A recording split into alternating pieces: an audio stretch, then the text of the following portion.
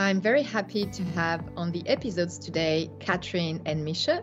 Ladies, would you like to introduce yourself, please? Yes, sure. Hi, Natalie. Thank you so much for having me today. My name is Catherine Prorini. I'm a producer / creative content manager at Audience, and I'm located in Basel. Thank you, Catherine. What about you, Misha? Hi, Natalie. Hi, Catherine. Really great to be here today as well.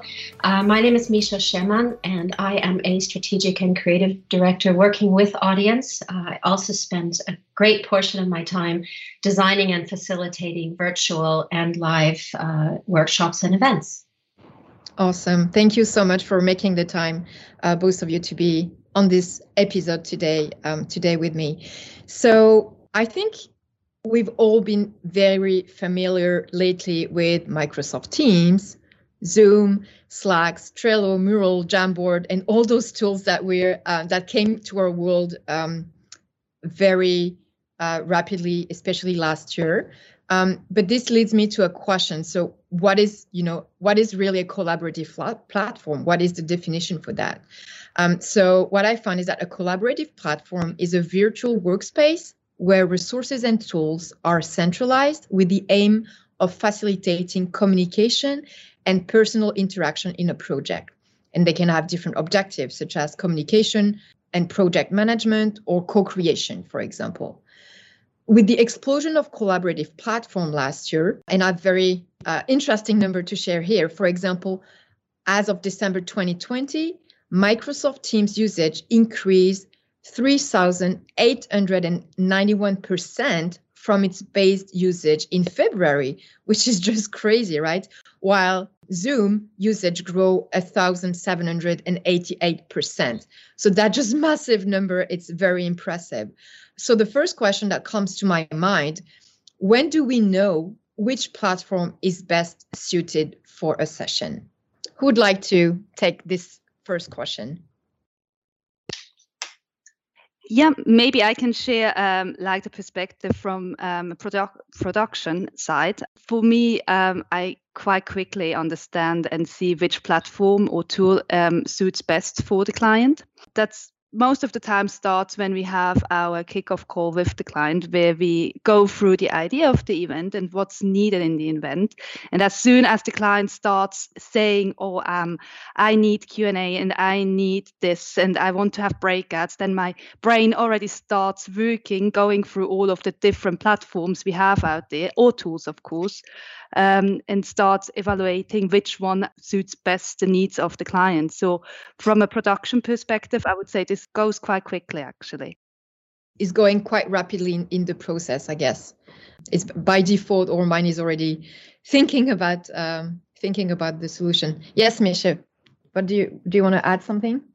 Yeah, I'd love to build on what Catherine just said and say that I think from a strategic and creative point of view, one of the first things that is really important is to think about what are the objectives of the meeting? What is it that we want to get out of our collaboration process? A second thing that's really important is to think about and discuss with the client in a really open way, what is the level of virtual competence? What kind of competencies exist on the team in terms of using different platforms? And then, what capabilities do we want the platform to be able to deliver?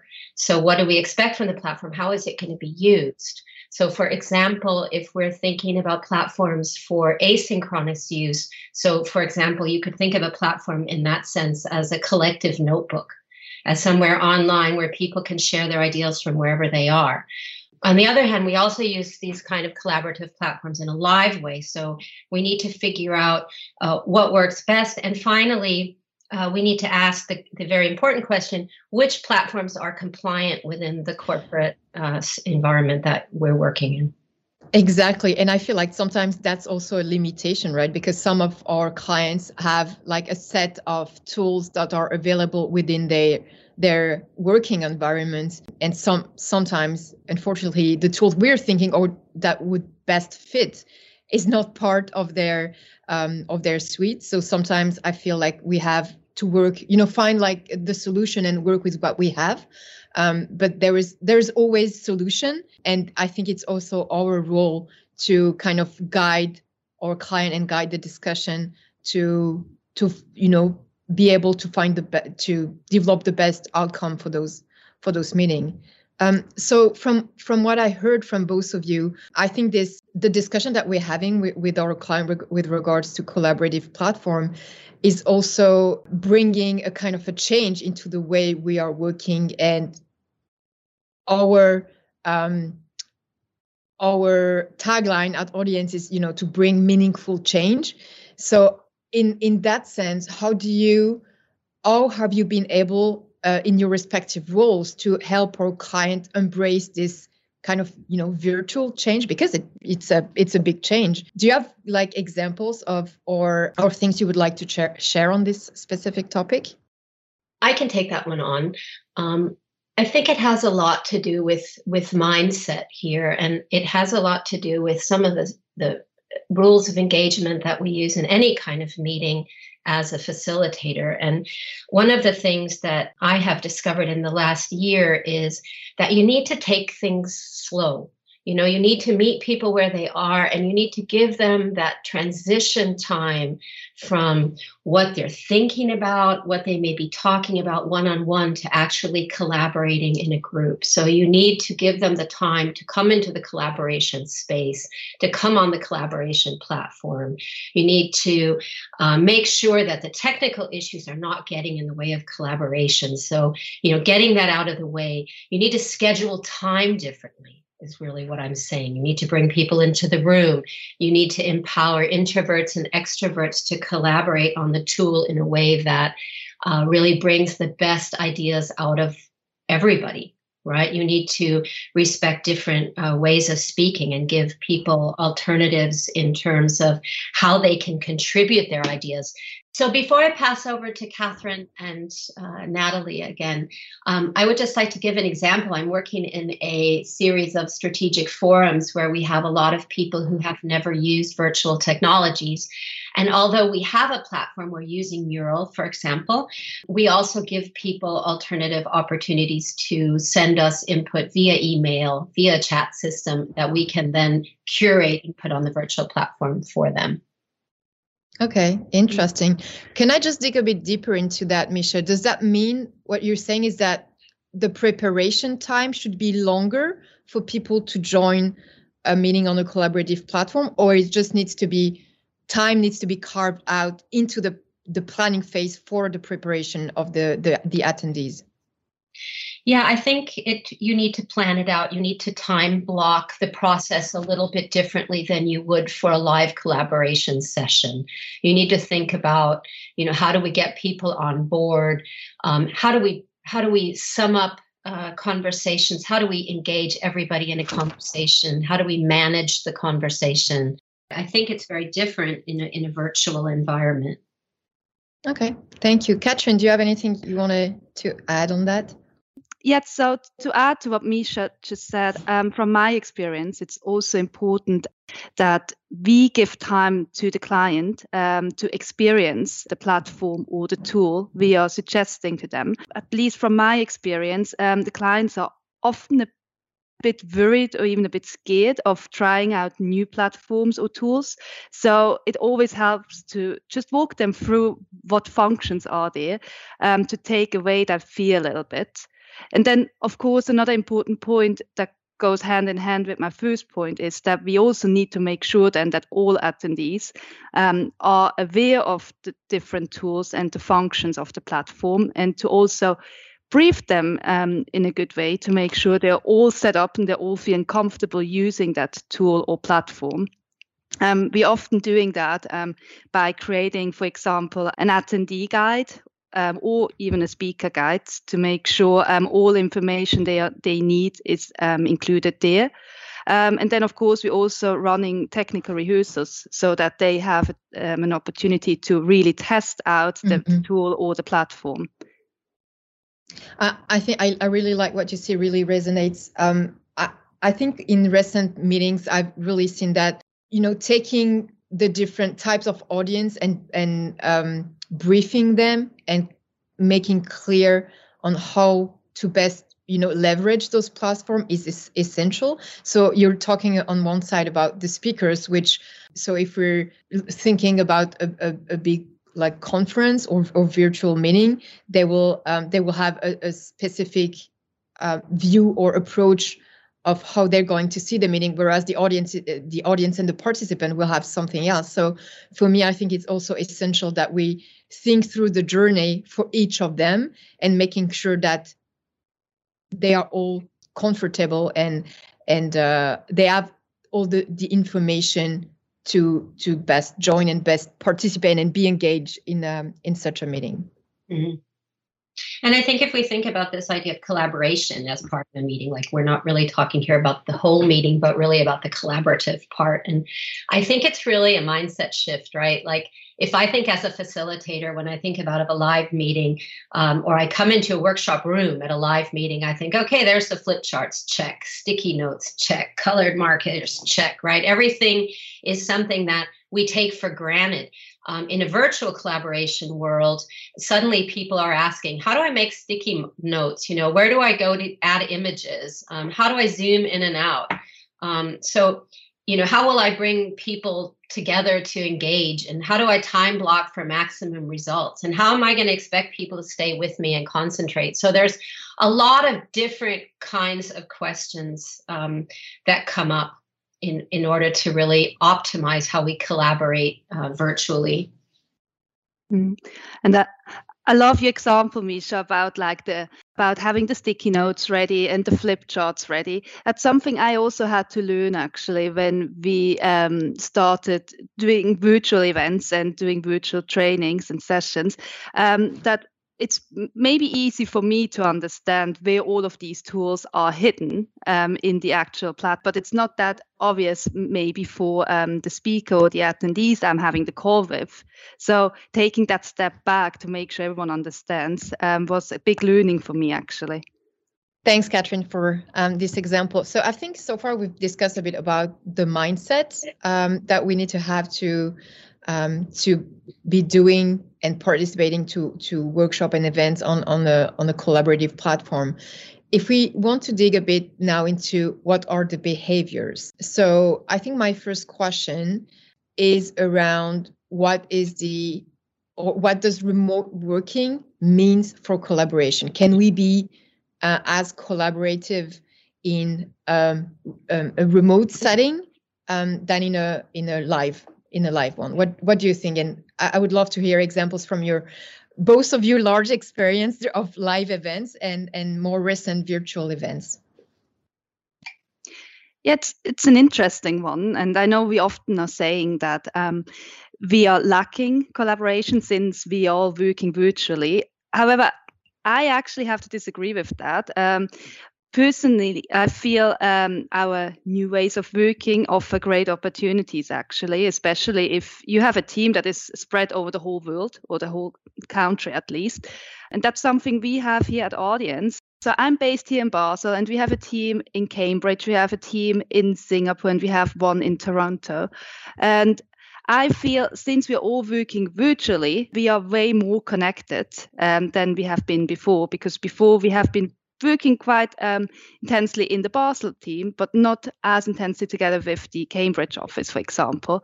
And I feel this gives us a real great opportunity to connect with each other.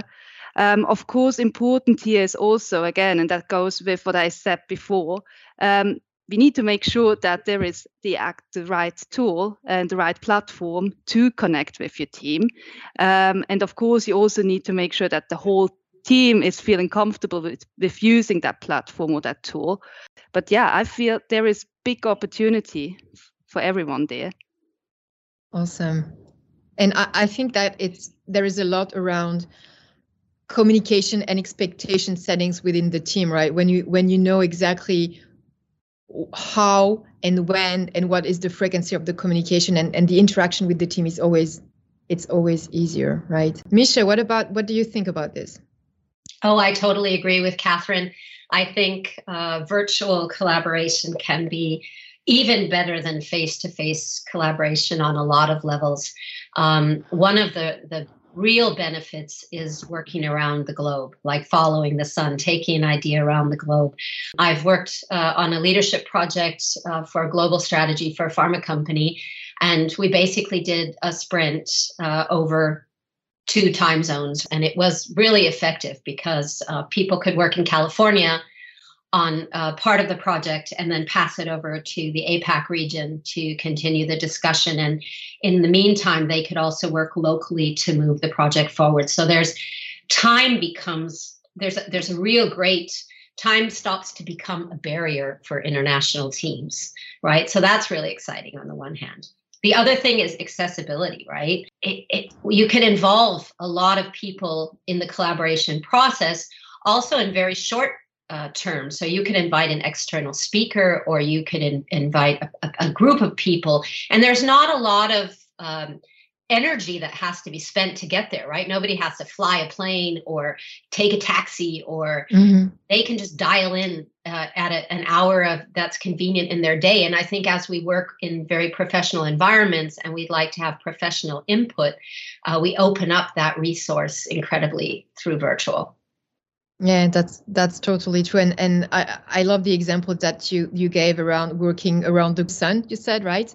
I think from our perspective, it's also a very nice way for us to be creative and think about the agenda or the approach of a specific meeting very differently than what we used to do for a face-to-face event. Because what we used to do for a physical event was we go, as you said, people were traveling, they go to a certain place, they spend 2 days there, and then they go back. Here it's about finding what could work best depending on who is participating, which time zone, etc. So I think it gives us a bit more of creativity to apply on the agenda, and that's always very interesting. The other thing I think is really important in terms of really achieving the same or more in a virtual environment than in a live environment is not forgetting 2 things. One is you really need to ask good questions, right? A lot of clients, they want to use virtual to make it exciting, to make it engaging, and that's certainly possible, but you still need to ask the right questions and discussion questions, and you need to have clear objectives. That's really important. And the other thing is really about using the virtual technologies in a holistic way. So that means deciding, when do we discuss on camera? When do we take the camera off? When would it be better just to have a verbal discussion so everybody turns their cameras off? When do we, or how do we allow introverted people who may not feel comfortable in a joint language to communicate by using the chat, for example, or giving people the opportunity to provide feedback in a way that is not influencing others by doing a chat storm, right? Mm-hmm. A chat storm is a great tool where you ask people to give their response, not send it until the facilitator instructs them to send it. And then everybody can see what happens in the chat. So there's, I think, and also, I think it's super important to vary how you have your collaboration teams, how you structure collaboration teams. So do you let people work on their own and then share with a group of 4 and then have somebody feedback the key learnings to the bigger group? When does it make sense to do an open conversation, and how do you manage that? So I think there's a lot of questions that have to do with the didactics of collaborating and the methodology, and how do you involve the most amount of people in the conversation and allow for different collaboration styles.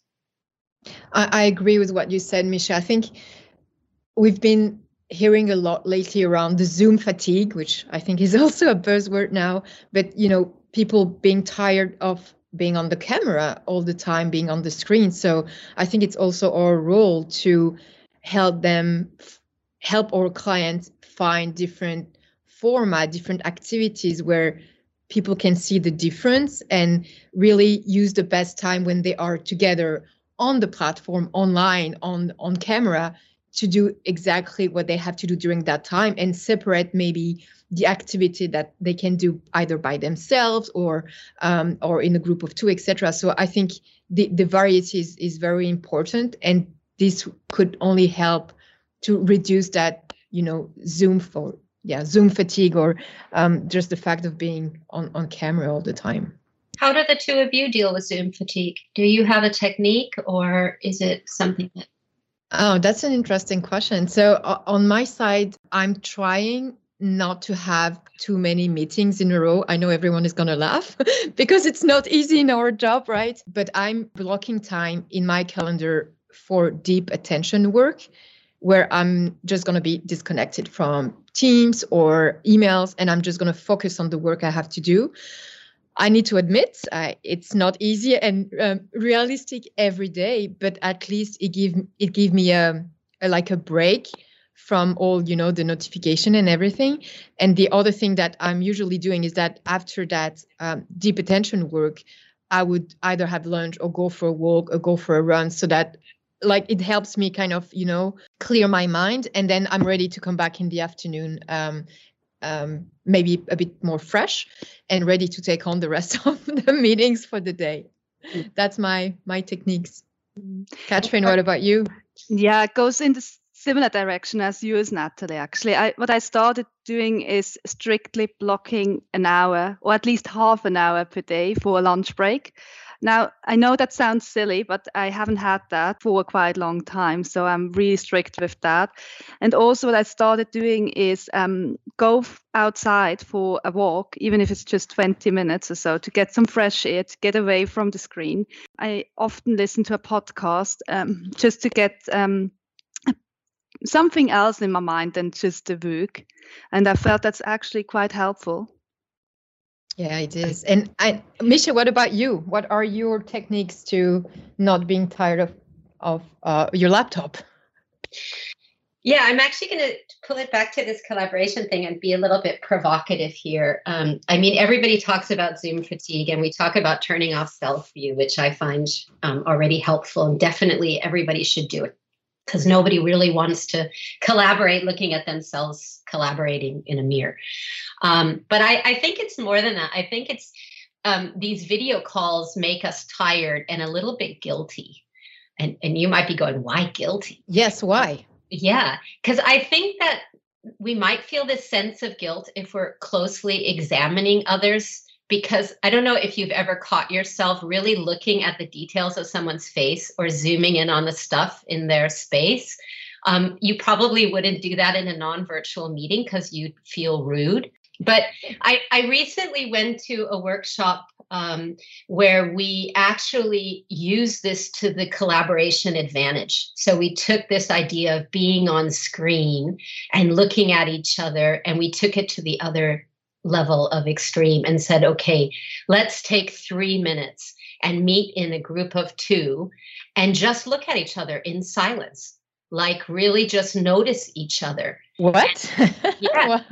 That sounds like an experience. It was really uncomfortable. It was uncomfortable to look at someone else, to zoom in, to notice things and not actually comment, but it was also comfortable to feel like I was being looked at in detail. Scrutinized, nearly, right?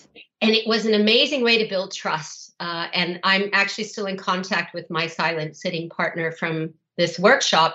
And why is this good for collaboration? And I think one of the things about collaboration is feeling like you're in a safe place, feeling like you're in a place where people are not going to judge you for your ideas, feeling like you're with someone that you partner with, that you can exchange ideas with, that you're on eye level with, right? And there's nothing more intense in order of coming at an eye to be eye level with someone else as to just spend time looking at them and looking at each other.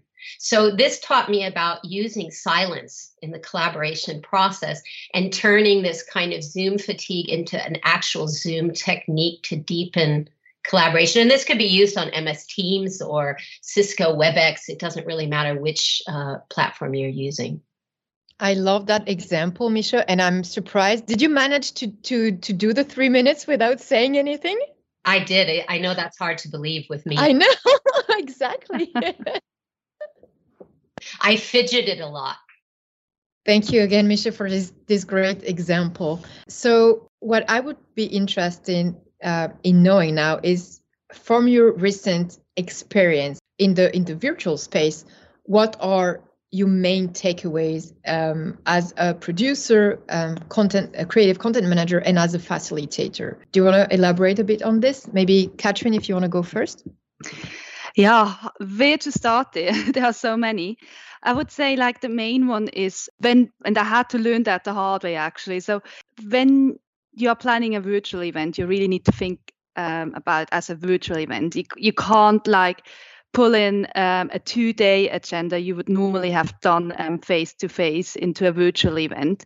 And that's really because you can't keep a whole audience at the screen for 8 hours straight without a break. So a big learning for me was to have enough breaks in your agenda when you're planning a virtual event. We often do that by including a walk and podcast break, for example. For that, we are sharing a couple of podcast options with the attendees, and we tell them, you go guys now, you go outside, get some fresh air, have a listen to that podcast if you like to, and we are back in the plenary or in our virtual meeting again in like half an hour. That way, they get away from the screens, but still are having the content or the purpose of the meeting in their minds. So that's a big learning from my end. And of course, also, you can't just have like one-way presentations in your virtual meeting. You need to allow for interactivity, for breakouts, for an opportunity for the attendees to also talk to each other and do something, so that they are not just like falling asleep while you have a presenter rumbling through a 3-hour presentation. That makes total sense. Misha, what do you think? What is your point of view on this? I agree with Katrin. It's very hard to summarize, but if I were to summarize, I think there's 5 different key takeaways that I would put together. And one of our colleagues, Gary Hawes, she's a specialist in acronyms, and she's taught me today to think about acronyms as well. And mine today is SHARE, in terms of what I would really think are my main takeaways. And the one is, S is about seeing beyond your own limitations. So that means setting up a meeting, a collaborative meeting from the very beginning, by looking at what are people's strengths. And very specifically, it can be something like, call me on it if I always interrupt and finish people's sentences. I mean, that would be one that I could use, right? And the other thing is really surrounding yourself with other people, which means being aware of the Cuba syndrome, right? The Cuba syndrome is when you surround yourself with people who think like you, right? Mm-hmm. So if you want to have a really productive collaboration session, you need to surround yourself with people who don't only think like you, but who think differently and who have different responsibilities and concerns. The other thing is to hold. H is for hold your audience up to the light. So keep your audience at the center of your collaboration process. And you can even put personas up. So if you're working on a mural board, for example, you could put customer personas, create them and have them always up there. So you're always having the customer perspective as part of your discussion. The other thing is, A is for answer less, question more. We recently worked on a project where we created a playbook about asking questions. And it was based on Hal Gregerson's book, Questions Are the Answer. And it's the process called question bursts. And that's a really, really great way to get deeper into things, but also to get people focused on where they want to focus and devote time to in terms of challenges that they want to tackle. There's 2 more. The one is R for respect your peers, the time, the process. I think working and collaborating virtually is different. We are time boxing our time in different ways during the day.